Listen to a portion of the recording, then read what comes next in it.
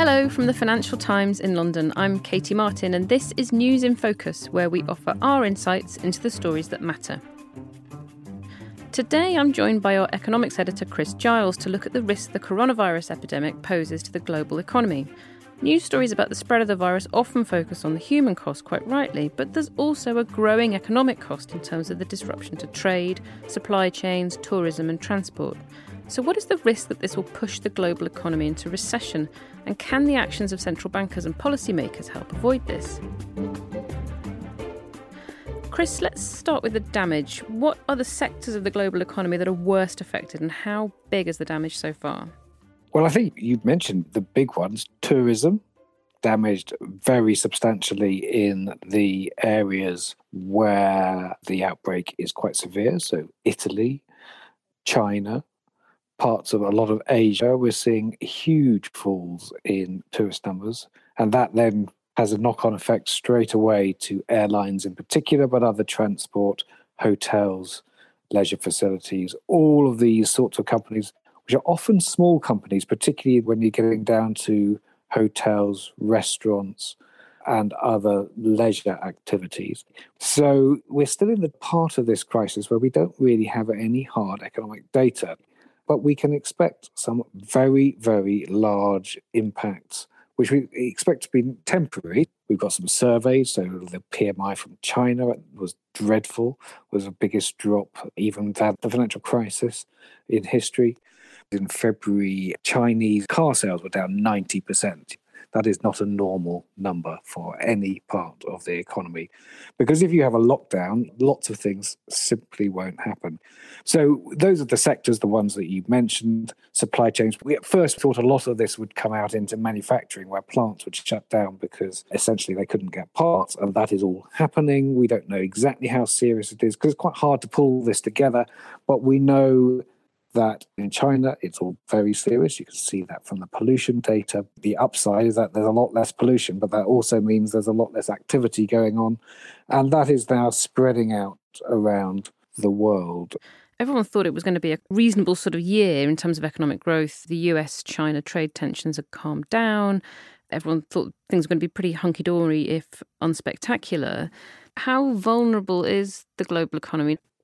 Because the epidemiologists are so uncertain about how far the virus would spread, the economists started off by predicting very small total global economic impacts, but those are growing pretty much by the day, and we're now seeing pretty large effects. I mean, I think the OECD's is the best forecast for the global economy we've had so far, and they say that if it stays pretty limited, so limited essentially to China and parts of Southeast Asia, then the knock-on effect on the global economy would be to take off 0.5% in 2020, half a percentage point off growth. So 2.4, not 2.9%. But if it spreads much further, then the 2.9 could easily halve and go to 1.5 or so. So that's where we roughly are. And I think that is a reasonable forecast range at the moment.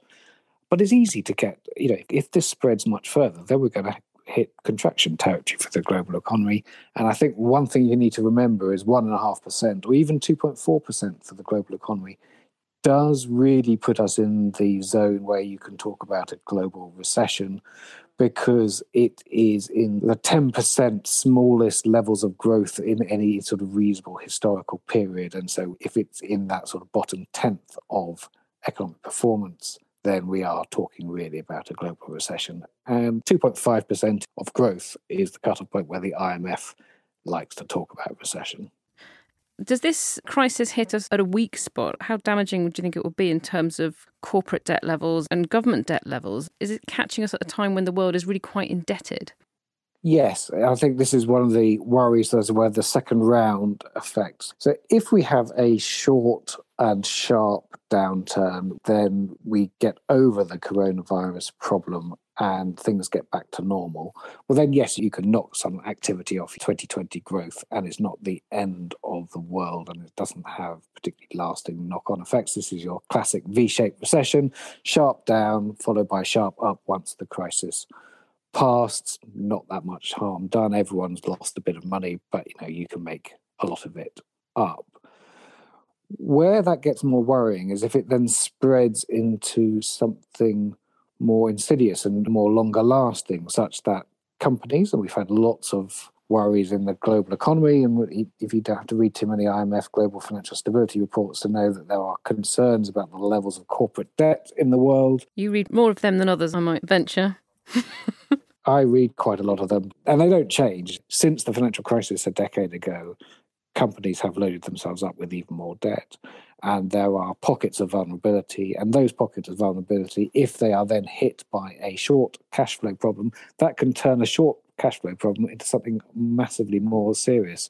So this is why we're seeing lots of central banks, policymakers, all trying to make sure that banks don't foreclose, that there's forbearance of debt, and that we don't have this sort of second round where a short-term problem turns into something more serious. But I think we're seeing with things like, it's a small case globally, but in the UK, on Thursday, we see that Flybe, a small regional air carrier, which was in trouble anyway, well, that's gone under because it's the straw that broke the camel's back. And I think you'll see that with other companies as we move into this crisis, particularly if it begins to last a long time, that companies where banks were pretty worried about their finances anyway, well, this will be the last straw. So let's look a bit more at what policymakers are doing. The US Federal Reserve came out with a 0.5 percentage point emergency rate cut. Will others follow suit? And why haven't we already seen them do this together? Well, I think this is really interesting. It's partly because they're pretty much out of ammo. So central banks outside the Fed have got interest rates either at zero, below zero in the European case or the Japanese case, or very close to zero in the UK case. And it's just much harder to get coordination where you don't have a lot of monetary space. And, in the European world, there's a lot of debate about what exactly is right. And so these things can't be done immediately like they were in October 2008, where there was pretty much a 0.5 point cut around the world on the 8th of October. Remember, that didn't save the world then because Lehman happened a week later, but it was seen as a very forceful moment. This was much more of a damp squib because there was a G7 call.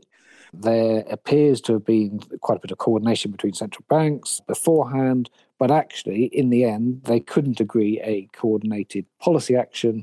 It doesn't seem that the Fed's decision to go and cut its main policy rate was actually communicated on that call, so lots of people didn't know in terms of in finance ministries of what was just about to happen. And so instead, we got a very bland G7 statement saying that governments and central banks would take all appropriate actions. And we then got what looked like an uncoordinated Fed cut a few hours later. And it all felt a little bit of a mess. And that's how markets interpreted it. So instead of galvanizing markets and making them feel that the authorities had a grip on the situation and were going to come out with a sort of shock and awe tactics, instead, it felt all a little bit uncoordinated and panicky. Opinions very divided as well on what kind of impact this assistance from central banks can have. There are some sort of old-timers with almost a kind of gut instinct to oppose zero interest rates or extremely low interest rates or negative interest rates who just think this is a waste of time, it's going to do more harm than good. And then there's another school of thought that says, well, they may as well have got ahead of the problem. What harm does it do? It may as well try and stop stress in financial conditions before they start. How's that debate shaping up for you?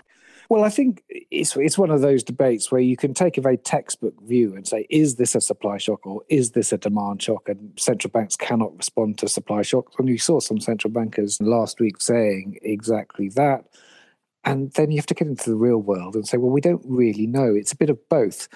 Clearly nobody thinks that lower interest rates will reopen schools when governments have insisted and forced them by law to shut down. But what they can do is they can bolster confidence and they can attempt to mean that these supply shock issues where things are just not allowed to happen don't then morph into people all running for the hills and not spending at all, creating even further problems. So it's really an attempt to affect the second round, not the first round of this crisis. We know there's going to be economic harm caused by the coronavirus, but you don't want it to turn a really rather important and nasty health and economic problem into a self-sustaining crisis that feeds off itself. And that is where policy is really trying to intervene. And this is why you're also seeing a lot of suggested action to help banks forbear loans, to stop companies that have sudden drops in their incomes going bankrupt, all of that sort of stuff. That is temporary and targeted, and there we're going to see a lot more policy in that space, I would have thought.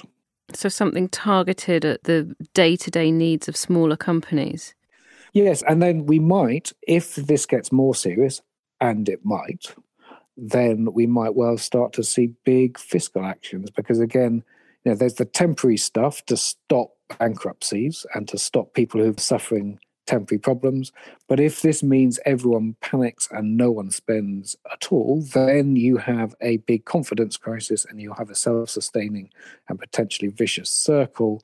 And that's where you might need government to step in as essentially the spender of last resort to keep activity going. And that's where we're not in that stage yet. But this depends entirely on both the epidemiology, how quickly and how extensively the virus spreads, and also on behavioural response. How do people respond to this? And do they all tighten their belts simultaneously, which we know from economics, as if they do, then we have a much bigger problem. But we just don't know we're there yet. One other interesting wrinkle from all this is the issue of whether the Fed has jumped in specifically to calm market volatility and the kind of moral hazard that some people think this spits out. So every time the markets have a wobble, the central banks are there. And is that healthy? I mean, how much do you think market volatility in and of itself is an input into central bank decisions? Well, if you look at what central banks have done, it does appear to be maybe more than you would like, because you absolutely don't want moral hazard to rule the roost. You don't want people to think, well, we can take any risk we like, because in the end, if we make a big mistake and do something silly, the Fed will come to the rescue, or other central banks. And that the Fed's not in any way unaware of this problem and is fully aware, but it has a difficult trade-off. Does it do nothing, even though it knows that maybe interest rate reductions might help alleviate an economic problem, because it doesn't want to give markets the impression that it's there as a permanent backstop? Or do you take action, again, knowing that this might give the impression that the Fed is going to try and rectify any problems that exist in markets every time? And, it's just very difficult. And I think the Fed, they understand this problem, and they will have felt actually the economic situation is serious enough that it had to take action. I think the Fed would be horrified if it got itself into a position where it always had to put a brake on any market falls. So in a sense, they've got no good options. And they may as well do the one thing that they think might help. Yes, and I think that's exactly what they did, and that's what they said they did. I don't think you need to second guess this. They felt their action on rates was important, was necessary, could help, not so much for markets, and it didn't help markets. Markets fell on the day it happened, but might help for the wider economy, both for companies that were stressed and for households, encouraging people to spend. But they're not superheroes, as central bankers are quite keen to point out.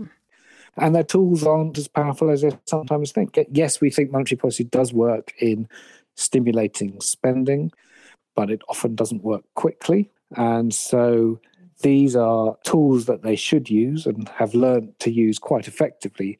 But no one should think that this means that there won't be a recession. If the forces of both the virus and human behaviour means that people want to stop spending, then we are definitively going into a recession.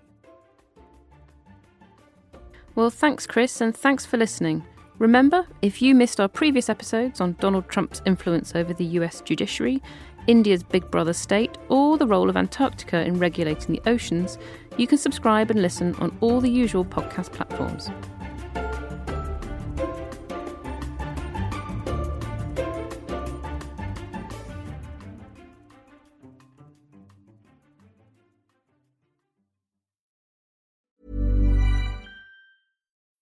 When you need mealtime inspiration, it's worth shopping Kroger, where you'll find over 30,000 mouth-watering choices that excite your inner foodie. And no matter what tasty choice you make, you'll enjoy our everyday low prices, plus extra ways to save, like digital coupons worth over $600 each week. You can also save up to $1 off per gallon at the pump with fuel points. More savings and more inspiring flavors make shopping Kroger worth it every time. Kroger, fresh for everyone. Fuel restrictions apply.